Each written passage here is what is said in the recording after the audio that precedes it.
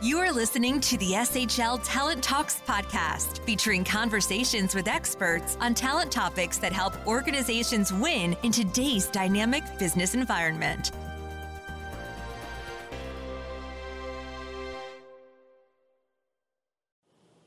Hi, welcome to SHL Talent Talks. I'm Ken Lottie, Chief Science and Innovation Officer for SHL. Today we are joined by a number of great guests, and also I have a special co-host, Yvette Cameron from the Velocity Network Foundation and Velocity Career Labs. Welcome, Yvette. Thank you, Ken. Glad to be here today. Yeah, so we've had a little conversation about some of this stuff before, talking about the Internet of Careers, and I think what we wanted to do is really build on that and bring in some talent and HR leaders to help us build this out. So I'm going to actually have them introduce themselves, but we're joined by three leaders, global leaders from large organizations. They'll tell you a little bit about themselves and their perspective. And then we're going to get into a conversation about this Internet of Careers and what we think it all means. So out to our guests, I guess, Lydia, if you could start us off. Hi, hello. My name is Lydia Nadich-Petrenko. I'm head of the Global Talent Attraction at JTI, and I believe I'm one of the most geeky persons in our human resources team because whatever relates to the systems and new technologies related to the talent attraction, it usually comes to me. Thank you, Lydia. And Tanya, how about you introduce yourself as well? Thank you. Thank you for having me. And so I am Tanya Delaney. I have spent the last 20 years working as an industrial organizational psychologist in large multinational companies with a primary focus around assessments across the employee life cycle. I should add, I work for Philip Morris International, and I'm currently based in Lausanne, Switzerland. Excellent. Thank you, Tanya. And then Adeline, would you mind introducing yourself as well? Very happy to. Hi, good day, everyone. My name is Adeline Louis, and I'm finding some friends on this podcast today. So I'm also based out here in Switzerland, and I head up the space of talent and leadership assessments. I've been in HR and in the business for about 20 over years with a deep passion of helping people grow. So it's a fantastic time for me to be here. I'd also like to add that I'm going to be sharing a little bit of my views on this very interesting topic that Ken and Yvette will be taking us on today. And these are my personal views, not necessarily the company that I'm working for, which is Nestle. Excellent point. Thank you for raising that. Yvette, would you mind giving everyone a little bit of a recap of who you are? Sure. So Yvette Cameron, and I'm the co-founder of Velocity Career Labs and the instigator company that founded Velocity Network Foundation. I have been in the HCM space for over 25 years, predominantly in the technology space. And now for the last probably 4 or 5 years, I've been focusing on what's next for people owning their career information and how to disruptive technologies like self-sovereign identities and blockchain impact our, what's possible in the future. Excellent. And once again, I'm Ken. I'm a Chief Science and Innovation Officer at SHL. I'm a scientist by background and training, an industrial organizational psychologist, and focusing mainly on the R&D and innovation space. But in my free time, I'm also a board member at the Velocity Network Foundation, which SHL is very happy to be a founding board member of, because we're excited, too, about this new technology and the new possibilities that this brings to all things talent. So let's maybe start off with that. What are we talking about? We're talking about this thing called the Internet of Careers. I'll give my layman's version of this, and then Yvette, perhaps you could give us a more robust introduction. But my sense is that we're talking about the use of blockchain as a new technology and what it could do in the world of HR. And one of the biggest use cases is the idea that people should be able to have their own data about their careers and bring that with them. So that's the big picture idea. But there's quite a lot underneath the hood there. So Yvette, could you give us a little bit more detail? Sure, Ken. I mean, and you've given the fundamental use case. People need to be able to own their career data. So the concept of the Internet of Careers is to put in place the infrastructure that allows for the frictionless exchange of everything that's relatable to you around your career identity.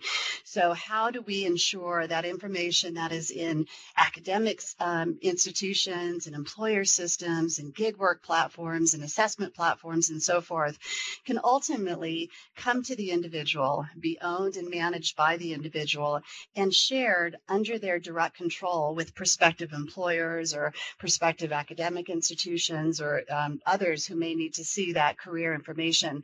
We call it the Internet of Careers because just as the Internet is ubiquitous, right? We all exchange and learn information on the Internet. The way that we exchange career credentials should also be just as ubiquitous. So we have formed this Velocity Network Foundation as a vendor-neutral, industry-based approach to ensure that those protocols, the way that we are exchanging from those who have the credentials about us to those who need to receive it, how are we exchanging that in a set of standards and processes and protocols that are understood across the globe, where we're all speaking the same language technically, and that those career credentials can be exchanged securely, safely, privately, that they cannot be hacked or modified by any way, that information is ultimately trusted. So we are using the technology of blockchain to ensure the security, the privacy, and the trust of that. You know, Ken, you mentioned blockchain as a technology. It's really more of a design pattern around ensuring that there is no centralized database. There is no one single database that holds information about an individual that can be hacked and can be distorted. So the whole concept as we move forward is how do we move this information to individuals so they control it, it's completely safe and secure, and ultimately people are back in control of their careers. That is super fantastic and helpful working definition. So Yvette and I spend our time figuring out how to build this thing. And I think that what we'd love to get from you three, Lydia, Adeline, and Tanya, is what do you think you could do with this? So assuming that it gets built and it works exactly as we've just described, where people can safely and securely both store their own data and share it with prospective employers, for example, or current employers, what kind of benefits would that bring, or what would that help with? So I think we're building this with the assumption that there's a lot of waste maybe in current processes by chasing down credentials and chasing down or creating new credentials on a application by application basis and kind of forcing people maybe to redo things almost every time they go to a new employer. So that's our working assumption, but we'd love to hear from you guys as leaders in organizations dealing with talent challenges. Do you think this Internet of Careers stuff would be helpful? And I won't call on you. I'll just let whoever wants to talk. And, you know, this is Yvette. I'm going to jump in one more time, if you don't mind, Ken and guests. You know, as Ken said, we are making the assumption here that the background check industry needs to be disrupted. The idea of trying to validate credentials of all types, right, whether it's skills or academic training or employment history or certifications, et cetera. The fact that it takes days to weeks to get to that level of information is no longer viable in today's space. We fundamentally believe that information needs to be owned by the individual, trusted immediately, verifiable immediately. And, you know, how do we, again, remove friction from that process? The other side of the assumption is that individuals need to be able to present their best selves. And so how can they ensure that they're not just getting their historical credentials, but that on a daily, weekly, monthly basis, as they're taking new training, as they're taking new assessments, completing new projects, etc., how do they ensure that their profile is continuously updated with information, again, that can be trusted? We know it came from a trusted source. The fact that I've completed this project hasn't, and I've got validation of that I haven't modified it. The goal here is to ensure that individuals are able to present their skills, capabilities, experience in a trusted way at any point in their employment career, from students through employers on a regular basis. So with that, then we'll put Ken's question back out there. And Yvette, I'll just build off what you said, because I think if there's a huge, and sorry, this is Tanya Delaney again. If there's a huge disruption opportunity, I think it's exactly in what you just shared in the background checks. So background checks, as we all know and have experienced, that is not only timely, and sometimes it's just inconclusive. And trying to track down your own employer, for an employer to track down another employer, it is one of those painful processes that we're all enduring. And it's just such a shame that it's such a bad experience for so many people just trying to get that confirmation. And I think this is a great example. If there's going to be disruption within the HR space using this technology, this is just also just trying to track down within the company when you're asked, who do I contact in your employer to get this confirmation, and to try to track that down. Sometimes for companies, if you're moving between startups and the startup gets bought up, it's very hard to find that information. So having that trusted source, I think, would be tremendous. Yeah, this is Adeline here. I'd really like to latch on to what my friends have said earlier. I think the other piece additionally, which, the first piece that Yvette and Tanya have spoken about, really about disrupting the space or making that candidate experience so much more positive. I think this is something that every employer should really think about doing, because if we walk a mile in people's shoes, we realize that, especially in times of these COVID disruptions, there are people who have been furloughed. There are a lot of people who have lost their jobs. Imagine when they feel like they need to jump through hoops all these times with every single application. It's painful, and it's an unnecessary pain, in my opinion. I'd like to also flip to the other piece, which is on development.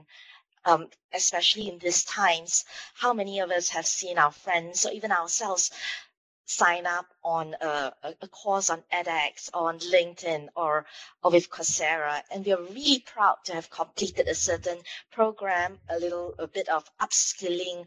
Some people have gone into their certification programs. These are little badges of acknowledgements of not just completion of a course, but it's also telling your future employer, hi, I've taken the opportunity to upskill myself, and now I'm at competence X level for this. And if we have a way to put that empowerment back into the hands of the talent, I think this would be absolutely necessary, because then this is a verifiable way of a future employer, someone on my side sitting and saying, okay, digital acumen, digital foundations, this person would have had it because it's verifiable. It's safe. I know that he or she has passed this with X percentage or with honors. It gives both the employer and the future employee a much higher level playing field. Yeah, and it's Lydia. I want to add one aspect which was not touched by my colleagues, but I think it has a huge impact, especially for the global organizations. It's all these legal questions of the data privacy and access. And if you operate as a global organization in many countries, then you need to adjust your systems to meet the legislational requirements of each particular countries, and some of them are really, really creative. So sometimes it's close to impossible to address everything technically, and then certain instances have to be blocked because of the legislation problem. So I think when this new approach will be implemented, the candidates will have control on their data, and they will be able to decide, okay, I want this employer to seize my data for this period of time.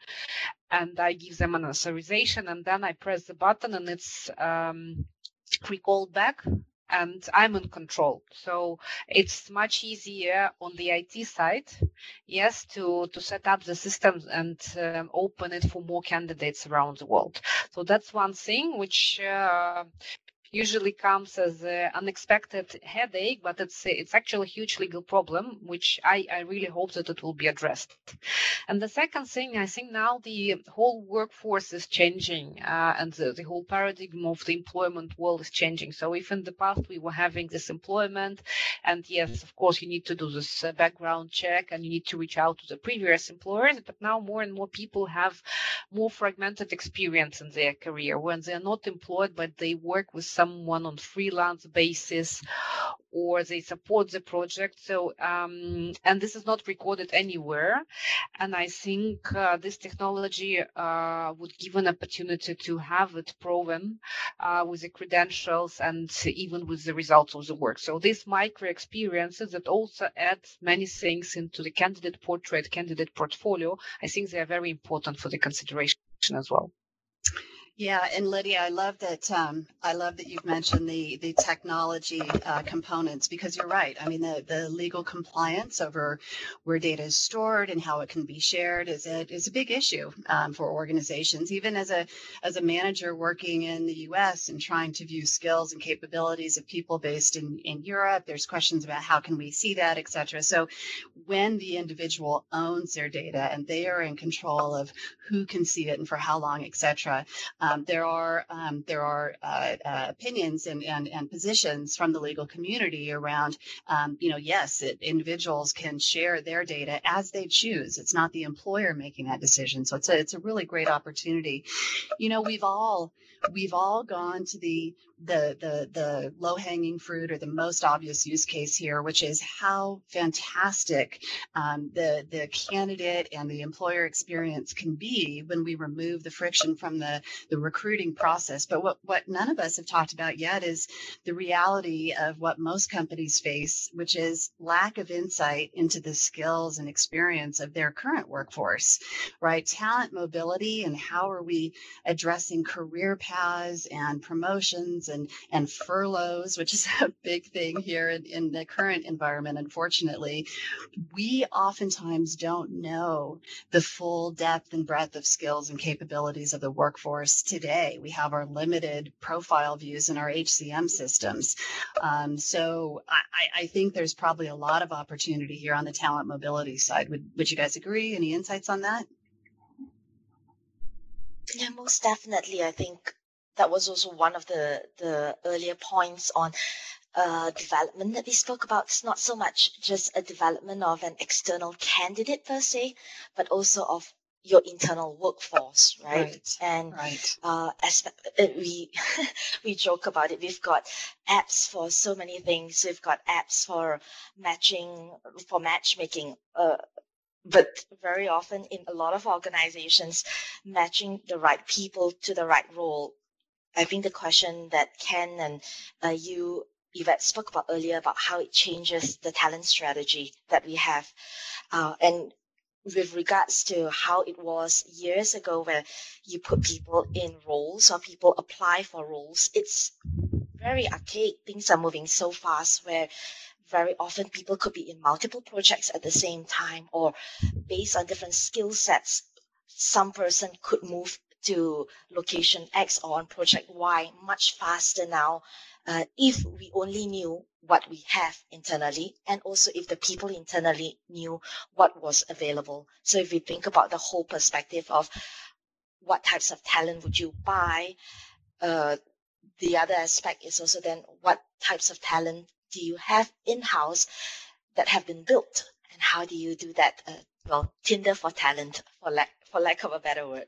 And having this technology that makes it available, I think this helps to not just empower the candidate, but it also empowers talents all across, be it in-house or externally, for what we spoke about, owning their data, right?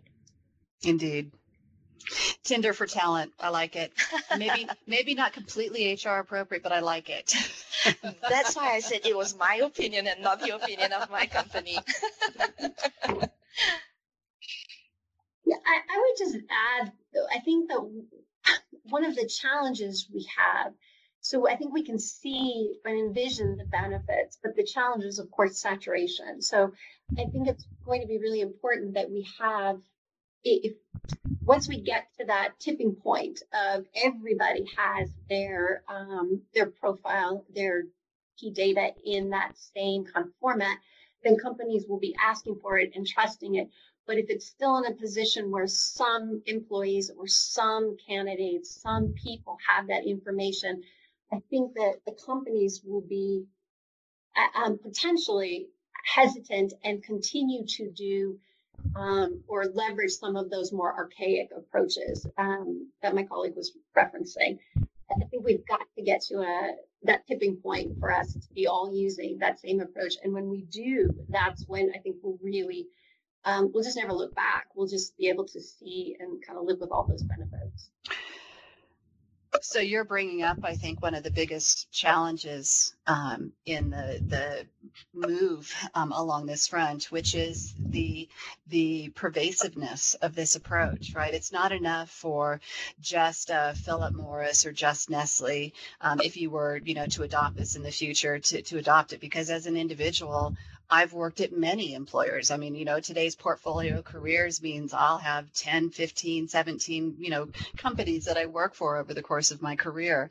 So being able to curate my experiences from multiple employers, from multiple institutions, academic, from those online courses, Adeline, that you were talking about, the edX and Coursera's and others. Yeah, it does require an industry move toward this. And we are seeing some really good movement from governments. I know here in the United States, there's a skills focus and a push toward more portable credentials. We're seeing this in other countries, but it's a movement that has to be orchestrated and approached from an industry perspective, as opposed to just single entities, single technology providers, and so forth. You've hit the nail on the head, I think.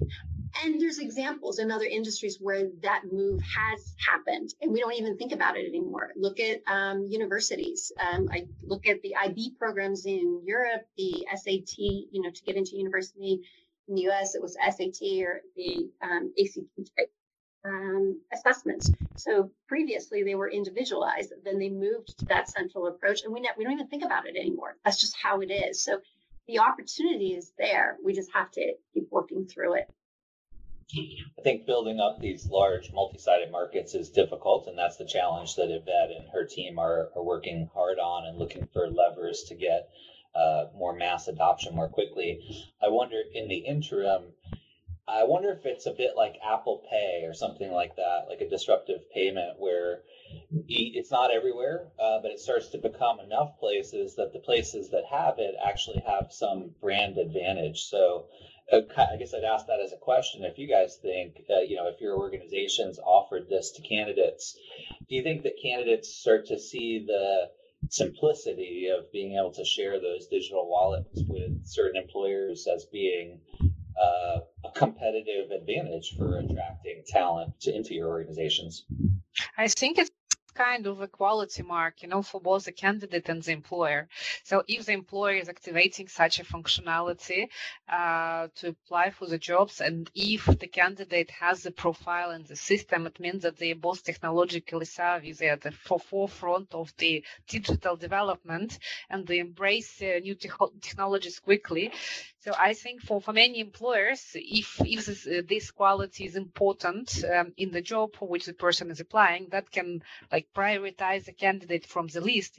This one is more advanced. It's like in the past. I don't know if you remember, but which companies are having ATS and which ones are still accepting CVs by email or even by fax, really old days.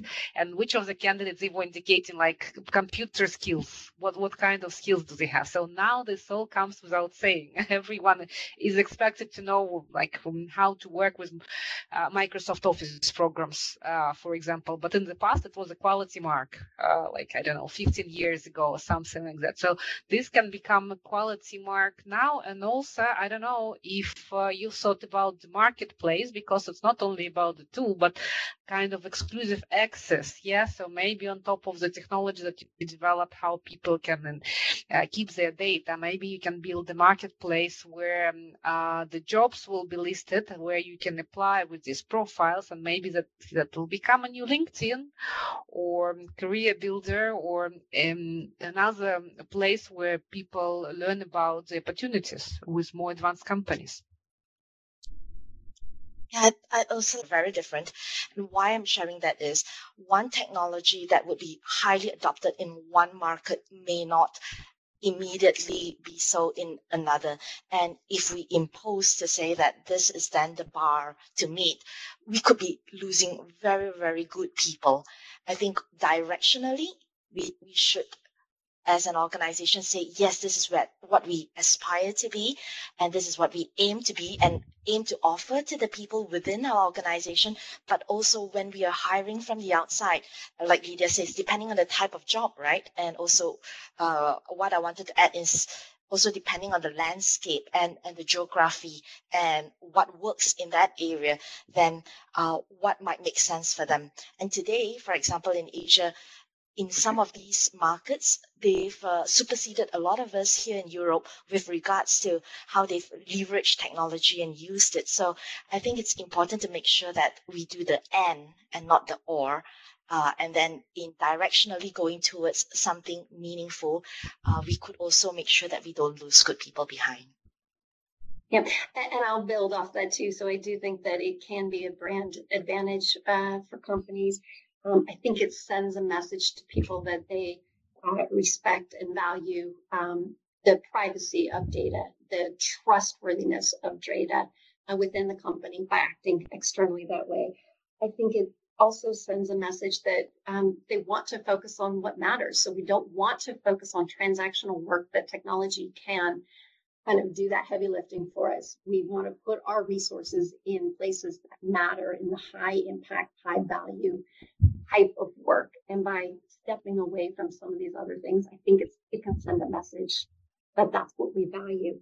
And I think it's just forward leaning. And I think, candidates want to be with companies that are forward leaning. So I think it perhaps indirectly sends that message too. Yeah, and Adeline has inspired one more thought about the technological advantage in those countries where internet connection may be like either very expensive or not very stable.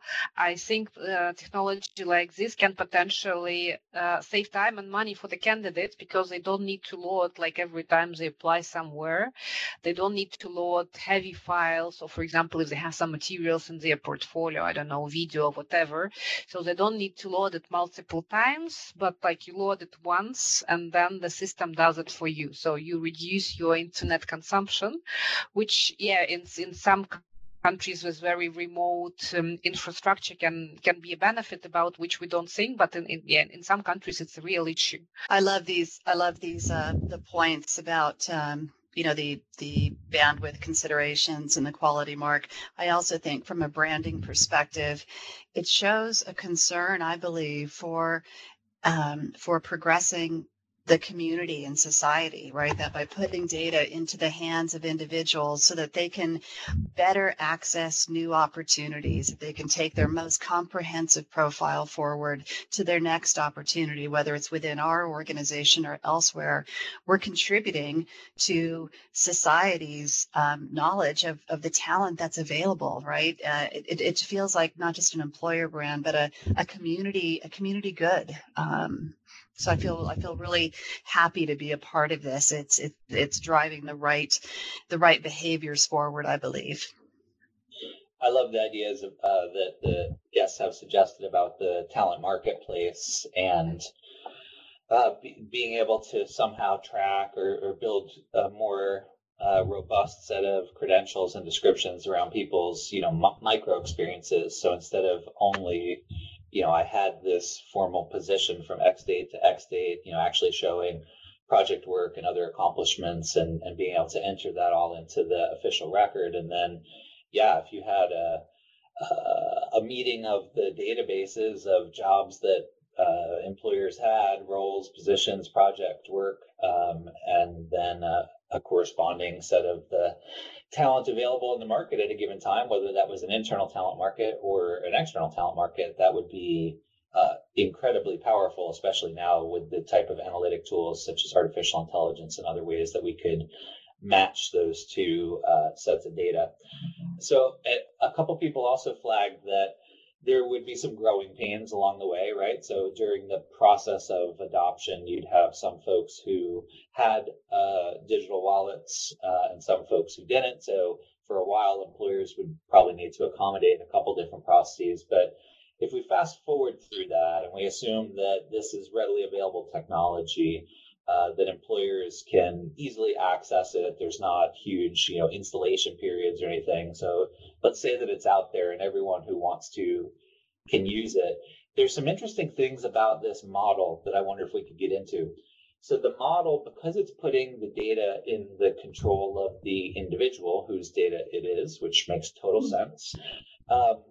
One of the artifacts of that is that they need to accept the data. So they need to agree to accept a given credential into their digital wallet.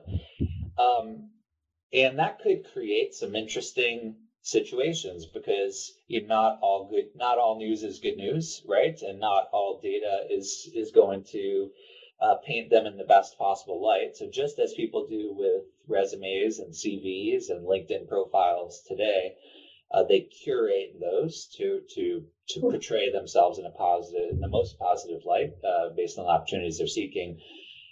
Even though the data becomes more trustworthy in this Internet of Careers blockchain-driven protocol, there's an interesting product that you may not still know everything you need to know about the person. So there's potentially gaps in the credentials because people can reject credentials that they don't like the conclusion of.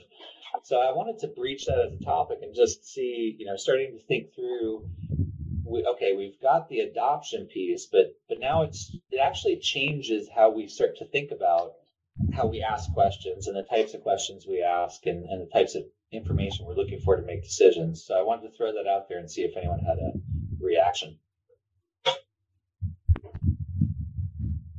That's a very good point, Ken.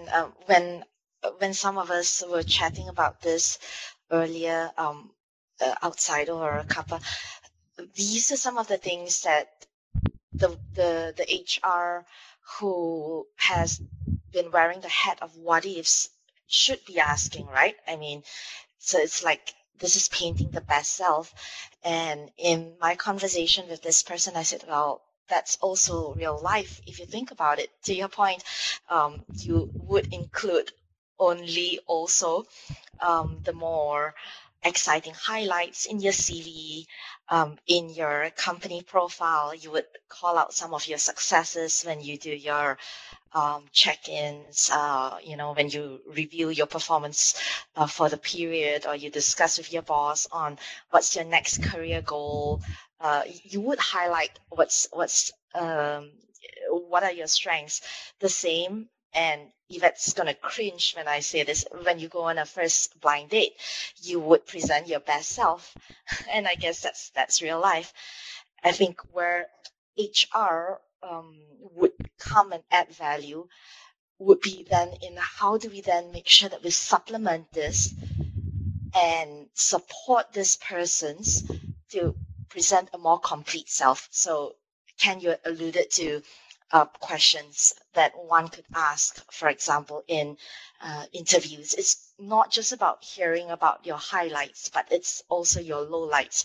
And for me, it's not just about the gaps that a person has or the failures, if one calls it that, but also how he or she had learned through that journey, learned through those mistakes, because sometimes that's also what you want to pick out. It's not just the strengths. The other piece is, and I'm making an assumption here, so I'd love to hear from Yvette and Ken as well. Nothing is stopping me as an employer to also say, okay, this is the complete portrait that I need. You've come with parts of it. I'd like to also make sure that you have and I'm going to the space of assessment, I'd like to also put the candidates through assessment on X, Y, and Z. And if he or she does not already have it, it's also a part, and therefore does not have it as part of it, his or her portfolio or digital wallet per se, then there's nothing stopping an employer from suggesting an assessment. And I, as an employer, would also have access to that data. Am I right? Yeah, you're absolutely right. I mean, again, the concept of the digital wallet is that the individual puts in their wallet, what they want, but whatever goes in there is validated. And so, to your point, there will be assessments, there will be skills, there will be things that are not in that wallet, either because they haven't had that experience or the results were such that they didn't want to bring those forward, which happens every day, as we said, on CVs. So yes, I think what this opportunity of the self-sovereign identity does is it lets you focus on what matters. So you need assessments, you need understanding of capabilities based on the work of your organization and the work that you're trying to bring this individual on or promote them into. You do those, and all of the rules of today still apply. You have access to that information. You use it to make hiring decisions and mobility decisions. So none of that has changed. It's just recognizing that portfolio, just like a CV, is not complete, but at least the contents can be trusted, right? And we can validate that they haven't been changed. Exactly. So that's why I thought that would be already a very safe way that we could still deal with the gaps in the information, but at least we let the employee or the talent bring his or her data first to the table, Exactly. And I think also the way these wallets are going to expand, and we're seeing some of it already in some test cases today, is the idea of additional commentary, right? The concern that I hear from some individuals is that, well, is this going to replace the CV? And the CV is such a way for people to personalize the way they tell their story, right? To put more background and color behind the titles and the licenses and the certifications that they hold. And I think in the digital wallet, that is still possible. We have the trusted data that's validated and confirmed, et cetera. But also there should be areas in that digital wallet for the individual to express their story. And that story comes over just as any self-reported data does, right? It's stuff that no industry, no organization has validated, but it's my additional color on that degree or my additional color on that job experience that I had. So I think these digital wallets are great as we move forward with validated data, but we don't want to lose the personalization story as well. Yeah, and I want to add a point from my side. I have a very straightforward approach to recruitment, I believe, because my job is to find the good candidate. Yes, so whenever I'm reading the CV or interviewing the candidate, I'm searching for the proof why yes, not why no. Because my success depends on how many yes and how quickly I will get them. And the same for the candidates. It's a win-win situation. I'm looking for a successful one, and the candidate wants to become successful as well. So whatever, and it's my job to understand, okay, what are those parameters that are critical for the success in the role, and it's my job to find appropriate tools to check them. Either it's an interview or any assessment tool or recommendation or whatever, or maybe a verified information in the digital wallet. Yeah, so if there is something that they don't accept, yeah, maybe they had some failures in the past, but it's not critical for my role, that's absolutely fine. Yeah, I'm looking for the reasons why we should accept each particular candidate and not why we should reject them. So I'm absolutely fine to have less information if people don't want to introduce. I will impose my tools to check what's critical for me. And then, yeah, it's not a confession in front of the priest. They don't need to tell about all their life. We need to find what's important to be in common. And then the rest is a subject of this diversity that we need to have. Whatever colors they want to add, that's up to them. That's their personality. But if they don't want to, they also have this right. This is one of the basic legal rights, I believe. So I'll admit I struggle with this one just a little bit because I kind of swing to two extremes. And so this is where my comments are definitely my opinion and not that of my employer. But working in the assessment space, I kind of like dream of a day where, yes, the candidate would come forward and we would not have to go through assessment. The information would be all right there. We can use that kind of digital wallet to say, here's my profile. And I don't have to go through the assessments a second, a third, a fourth time. There is all sorts of psychometric implications of these candidates.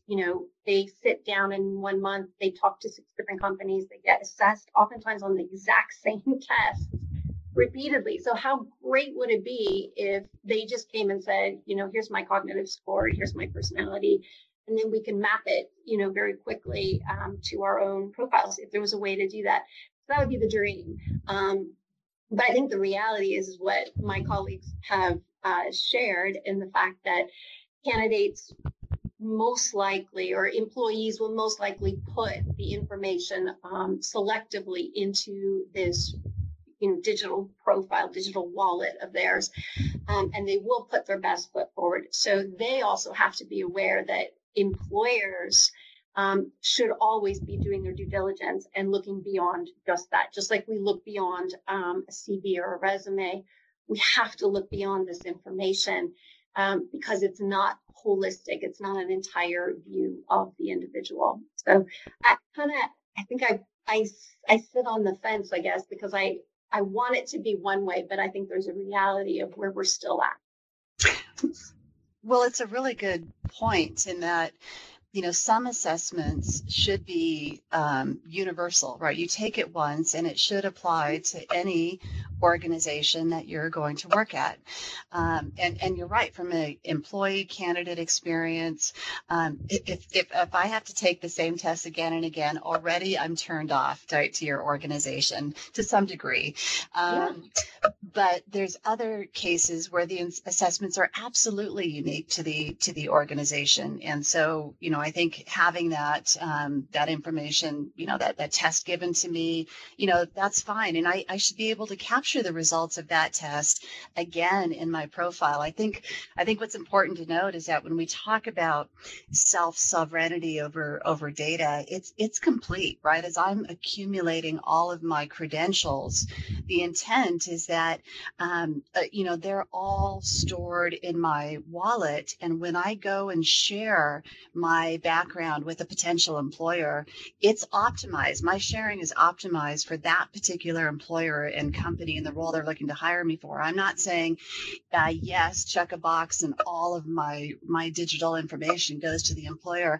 I'm able to select, I want to share the results of this assessment, but not that one. I want to share this history because it's relevant, but I'm not going to share the work that I did writing songs and, for Nashville because it's not appropriate for that particular job. So the individual has line item control over what they share. But at the same token, the individual should also be able to capture that line item detail. You give me an assessment for that particular job, that might be useful in the future to reuse if possible. But yeah, I think I think part of that comes back to the language, right? How does it vary when an employer is doing an assessment on a particular skill or a personality trait or leadership skills, qualifications, etc.? There's inconsistency, I think, on what people are looking for. I mean, and each of you has so much more experience in that than I do. Are we at a point where these assessments, can be reused? Is there a category that we know can be reused and others where it's always going to be individual by employer? I think that's a great point, Yvette, that you've brought up. And I'm thinking about the current situation where I'm aware of people who are job searching, and some of them have actually reached out to say, you know what, I've gone through so many ATSs, I've gone to quite a few interviews, and sometimes they ask for the same tests.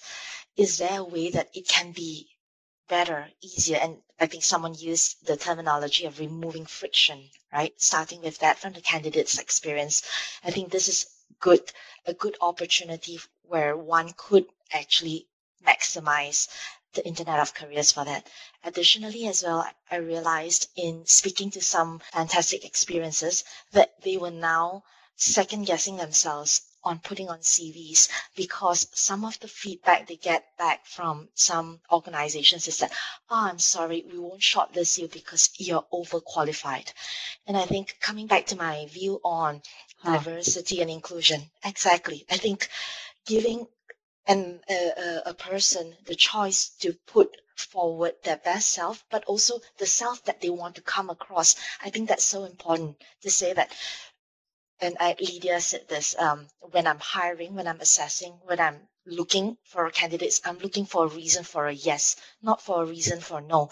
So I think there are two sides here, the self-sovereignty for the employee or the future employees to choose then what experiences I want to highlight, so that that narrative, that story, that red thread, I can still tell it without disqualifying myself from certain organizations. And for me, working within an organization, I need to make sure that my HR teams have that kind of capability to make sure that they are able to supplement what's missing in a profile, and also very importantly, not carry biases and not carry forward anything that would help deter a very good person from coming through, even if the experiences were positive. Do you see what I mean? Yeah. Oh, completely. I mean, what you're saying is that, as we've always said, it's not just about the technology. It's about the processes and the human interaction that we bring to the table to really make the best sense and to make the best use of this technology and data. We need process training as well as new technology. That's what I'm hearing. Yeah, I also wonder that based on what was just said, if there's going to be a point where beyond what the companies want to do, people are just going to say enough. I don't want to keep reapplying through, I've gone through the same ATS for, 5 different companies that I've applied to. I'm done. At what point are they going to say enough is enough and say, these processes have to be changed? My information's been put in there. Why are we not smart enough to just pull it? I'm going to share a story with you guys that's happened to me just in the last 2 weeks. My 16-year-old son trying to get a driver's license, and he's completed all the coursework, etc. And in order to get his license, he has to go down to the Colorado Department of Motor Vehicles and bring a copy with him of his birth certificate. His Social Security card. And it can't just be a digital copy. It can't be a facsimile. It has to be an official copy on the official paper, right, from the Social Security Administration, which is hysterical because it could easily be faked. The Social Security office has reduced hours now in the pandemic. My son has a known traveler card. So when he travels internationally with me, he's already been vetted by the government of the United States, with his background, and he has a passport, but the DMV office will not accept that information. And so we're going through the process of getting that horrible paper copy so that we can take it down, right, hand deliver it. And we are completely fed up. And so we are making the complaints, and we're sharing our story with people, and we're, sending messages up, and we're not alone in this. Consumers are starting to rebel at the inefficiencies, the fact that with all the digital technology, we need to have, better frictionless access to different things. It's been a process, but I see the acceleration in the market. And you also think about, from the consumer side, how many people are fed up with the way their data has been using. 2 years ago, I never worried about the privacy settings on my mobile device. Now, every app I'm constantly checking. There was a survey done a couple of years ago that showed that 40% of the surveyed individuals, there were quite a few, had deleted at least one social media account because they were frustrated with the way their data was being used. So yes, I think, Tanya, you're totally on target here. people are going to say enough is enough. We now refuse to follow your paper-based or your friction-filled processes. We're asking, we're demanding that this is the new process. This is the new way that you accept information. It's not going to happen overnight, but as more companies and more schools started adopting this capability, as it becomes more of a common approach and people see the benefits, I think we're going to see an exponential growth in the demand for this kind of process. It's crazy. And then linking back to what we had spoken about earlier, I think this is where it goes back to, if you want to hire the best talents, then likely these would be the people who are going to say, you know what, enough jumping through hoops. And then from an employer brand perspective, that would be also something that would play out, right? Yeah. Yeah, it sounds like what folks are saying is that we all believe that the talent is going to vote with their feet, right? So wherever is the less friction process, especially top talent who have their choice of opportunities, presumably, they'll follow the path of least friction, obviously best suitability as well, but friction would play a part in their activity. And employers that don't have access to this kind of technology might not have access to the top talent in the marketplace anymore. I really liked Lydia and Adeline and Tanya's comments about this, the kind of signal harvesting. So if we think less about these inconsistencies that we'll see across people's records, instead of, I like how we turn that into a positive, because the idea right now is that everyone has a complete procedural adherence to creating kind of exactly comparable data. That's generally how our app forms and things like that work today. If you had all these inconsistencies because people's credentials have been built up over their careers in different ways, which gives you this great kind of diversity, it creates a little bit of the analytical and matching challenge, but it sounds like Lydia and others in the space would be up to the role of finding those signals to help them make good decisions about, is this person right? I wonder if so people will decide, because it's easier to apply places that accept the digital wallet. Organizations start to see more and more diversity of data and diversity of skills and credentials available to them. I wonder if it changes the way that HR starts to think about talent and talent attraction. And I guess I've kind of given away the punchline, but it feels like today we look for things like a comprehensive work history because we're trying to make some inference from that about trustworthiness or responsibility or ambition or whatever, without necessarily realizing that it penalizes people who take family leaves and people who have other experiences that aren't reflected in a comprehensive work history that shows one job followed by another. So as the data becomes lumpier and more varied, I wonder if HR starts to become more precise about what they're actually trying to get at, instead of just asking for blanket data dumps of all. Sorry. Go ahead. I think there should be some kind of balance, I believe, because yes, it's important to give people an opportunity to express what they want to express, but also not to increase the workload on those people who work with this data. So I'm actually hopeful. I see that you have, like, in the list of your founding members, you have quite powerful companies who work with the data. So I'm hopeful that they should have an idea how to make it easy for both sides. For one side, for the candidates to submit their data, and for the companies to assess what they submit in more standard way. But I'm absolutely with you, Ken, on the topic that, of course, it's us employers who should better understand what we are looking for. Yeah, instead of generic set of skills or like responsibilities, we really need to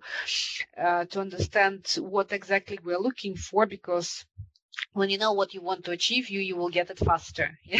You are not shooting to the skies, you are shooting to a particular bird, which you want to find. And I believe that also improves candidate experience, because there is nothing more frustrating than like being interviewed and then being told that, the company has changed the decision and now they're looking for slightly different set of skills. You were great, but like now we're looking for something different. So I think, the most advanced companies should do their part of the job in improving the way how they understand what they're looking for and how to better navigate through all this information.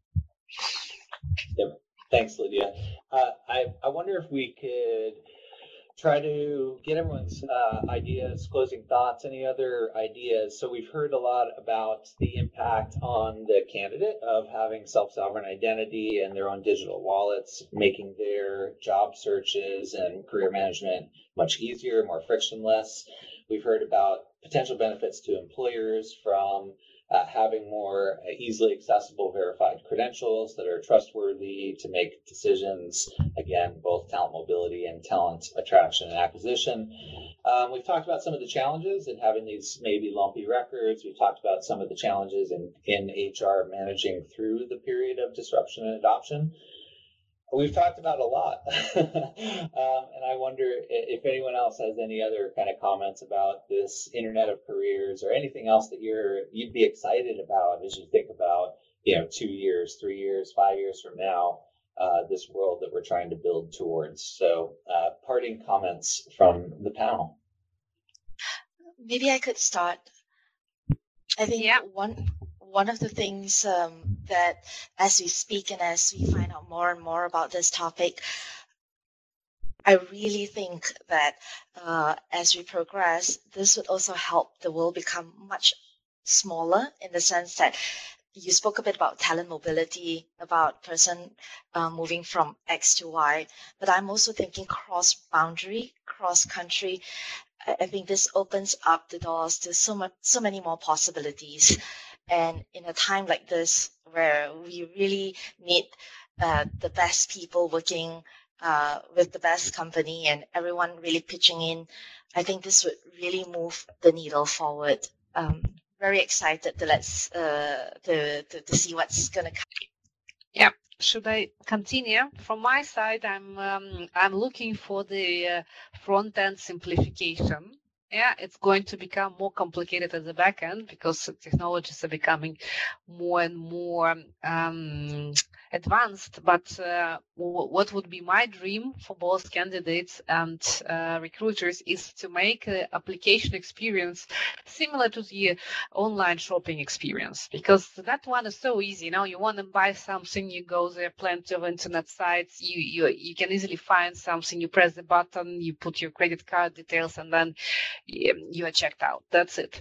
But while you apply for a job, it's this endless process. Usually you can do it only through the desktop, because on mobile you can't attach the file, so it's complicated if you have links and stuff like that, and all these fields that you need to complete. So I'm really hopeful that this technology will make candidate experience the same seamless as the shopping, because that's where the modern world is. And I think that many candidates perceive HR as some kind of old-fashioned function because our front end looks a bit old-fashioned. So my big hope is that we will all become more modern technologically, and that will be much easier for people to apply and to control their data and to make it more enjoyable experience for them. Thank you, Lydia. And I think I'm just going to be a little bit on the repetitive side, unfortunately. But, as I think through it, I think I would like to see it move us even away from, as we keep saying, applying and going through that process, really kind of pushing beyond that boundary of individuals even applying. It's more just using technology to present opportunities that match based on what's in the wallet. So if you have that information available and it's trusted source, if employers do know what they're looking for, they should be able to use technology to match things up, so people aren't applying in the future We're just saying, we think you're a good fit based on what you have done already and its trusted source. And these are the roles that we think you'd be a fit for. So it's a different process completely. Like, instead of just evolving that talent process, let's completely move away from it and change the conversation. That's what I'd like to see happen. I love it. Complete transformation. Thanks, Tanya. Yvette, you want to close us out with your recap of what you thought you heard in this past hour? Yeah, it's been a fantastic conversation. And Ken, you gave us a great recap earlier. I think as I listen to these closing thoughts, I am so excited and inspired by the vision that I'm hearing here.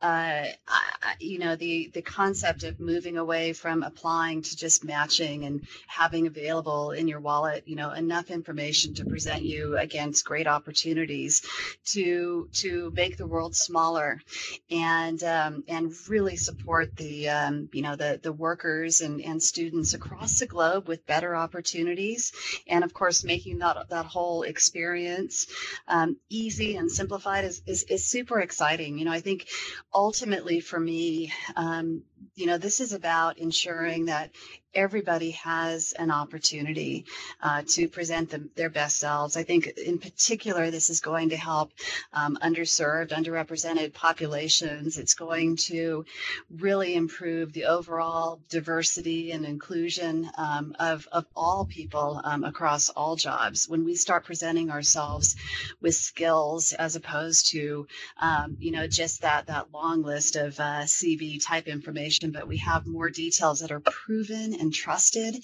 I think it's going to completely transform the world of work. And I'm super excited by it. And hearing these three individuals from different organizations and your vision and how you see this unfolding, guys, is super inspiring. So I just want to thank you for your time today. It's been an inspiring conversation. Thank you. Likewise, yeah, I'd like to thank everyone for coming on Talent Talks today, for sharing your expertise. It's been great to get these reactions, and I agree with Yvette. It's very inspirational, and it gives us a lot to take back to VNF to continue to build this out. Thank you, everyone, for joining, and we look forward to talking to you again. Thanks for listening to the SHL Talent Talks podcast. To learn more about our work helping organizations attract and select candidates and identify and grow leaders, please visit shl.com.